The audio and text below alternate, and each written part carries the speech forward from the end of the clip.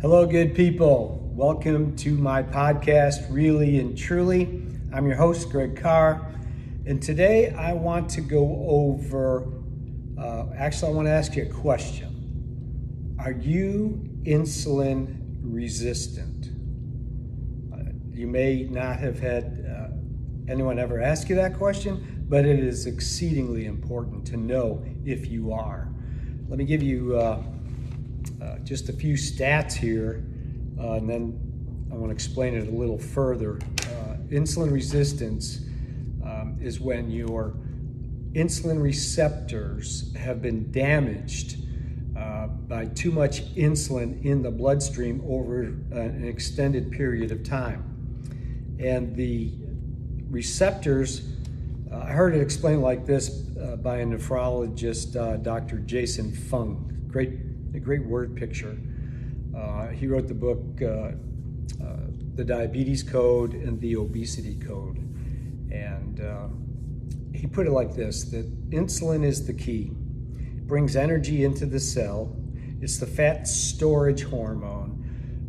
It regulates glucose. It's a very important hormone that affects every cell in the body. He said after a while, when there's too much insulin in the blood, the receptors become damaged. So the lock becomes damaged, and the key that used to open that lock and let the insulin in, the sugar, glucose in, and regulate that perfectly, now is not working correctly. So what you have then is a cascading effect of inflammation throughout the body, free radicals, and it all starts with insulin resistance, ending up with prediabetes, type 2 diabetes. And I was pre-diabetic back in 2017, early 2017, and went to a conference with Peggy, my wife, my bride Peggy, and we heard a cardiologist, an endocrinologist, a psychiatrist speak about essentially how to lower the inflammation in your body, how to become insulin sensitive again. And so I want to just go over a few, this is right from the CDC. 37 million people in our country have diabetes. 1 in 10 type 2 diabetes. 96 million have pre-diabetes. 1 in 3. 1 in 3. 80% don't know. And so that puts, when you don't know that you are insulin resistant, you're pre-diabetic, you don't realize you are at risk for developing type 2 diabetes. You're at risk for heart disease and stroke, and the cascading effect is woeful.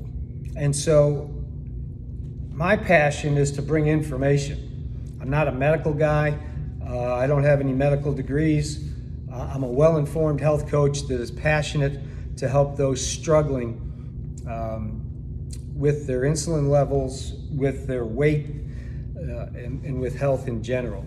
So I want to give some suggestions here today to work in union with your primary care physician and to talk to him or her regarding your levels of insulin in your blood. There's a couple blood tests that I've heard other endocrinologists talk about and had done myself to determine if you are insulin resistant. And this is a good place to start to know if you are at risk for developing, if you're pre-diabetic and at risk of developing type 2 diabetes. And if you know you do have type 2 diabetes, you can begin to send your numbers the other way. You can reduce. I have seen people with type 2 diabetes get to a point where they are no longer considered a type 2 diabetic. You know, they may not put that in the record, but for all intents and purposes, when their numbers are down in a healthy range for an extended period of time, and they don't have to take insulin anymore, wow, that is freedom. And I've seen that happen personally with people that I've coached, and also have seen testimonies literally of hundreds of people that had great success stories on bringing their insulin under control. That's the key, is bringing your insulin under control. So the first thing you want to look at is your HbA1c. HbA1c is your glucose reading over a 3-month period. And so that will give you in fact, the range, and I'm throwing out a lot of numbers. You can look this up, and most certainly you want to take it to your doc.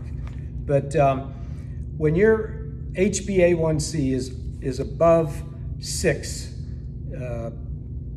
you are pre-diabetic, and 6.5, you are considered type 2 diabetic. And so you need to know what your HbA1c is. Another reading that you have with this fasted blood work would be a HOMA-IR. HOMA-IR, homeostatic model assessment for insulin resistance. And the 2 words you want to take out of that are insulin resistance. So that will show you, that level will show you the inflammation in conjunction with what's called C-reactive protein. So I'm going to put these in the footnotes so you can go back to them. You have HOMA-IR, CRP, a lot of letters, huh? C-reactive protein. That will show you the level of inflammation, white blood cells and inflammation in your body caused by free radicals, and then the HbA1c. When you can get that reading from your fasted blood work and then go over that with your physician, you can begin to take control of your own health. Because one of the things, a wonderful endocrinologist that I love is Dr. Robert Lustig. This guy, man, he is committed. He is committed to going against the food industry, the pharmaceutical, all the people that have a vested interest in keeping us sick. He is tremendous with his the way he takes complex things and makes them simple. His last book, Metabolical, I would highly recommend you purchase that book, Metabolical. And he talks about diseases that are foodable and druggable. And foodable, diseases caused by food, by incorrect food over an extended period of time. And he says the way to correct that disease, that's a foodable disease, it's not going to be corrected by drugs. It's going to be corrected by food, because that's the way that came into being. So when we eat a standard American diet, which is awful, it's processed food galore. We wind up spiking our insulin every day, throughout the day, and after a while, our receptors get damaged, and bam, we are in a world of hurt, because now our insulin is not getting into the cell. Your brain says, hey, we need some more insulin. So your pancreas sends out some more insulin, and before you know it, you have an overload of insulin going through your body. And like I said, mine was 6.2, which was pre-diabetic. Within 6 weeks, my HbA1c went from 6.2 to 5.1. Wow. And you know what? It's there today. What is this, 2022? We are in June of 2022. That's 5 years later. I'm still in the low fives. I lost 35 pounds. I've kept that off because I learned how to eat correctly, to eat real food, to keep the carbs, the processed carbs, the starchy carbs out for a while, without exception, and then occasionally having potatoes or I can eat whatever I want, really, because of being metabolically flexible. And but when you learn how to control your insulin, you feel so much better. You don't have those ups and downs with blood sugar levels. You begin to have more energy. The inflammation decreases in your body. I'm here at the Y. I'm about to go down and do some squats and do some running down there. And I'm doing things that I didn't think I could do if I became 70 years old. I'm 70 years old now, and I don't feel 70. I don't conduct myself physically like I'm 70. And I give glory to God because He showed me how to take control of my health and to stay on top of it. And I love listening to these board certified doctors that really explain the process, the metabolic process of ketosis, because that's, you hear keto. Keto has become a trendy kind of thing. Yeah, you doing keto, and it's not, keto really is not a diet. Keto is a metabolic process. Diet will affect whether you enter into ketosis, but it is all by itself. Keto is not a diet, it's a process, metabolic process when your body begins to burn fat for energy. Wow.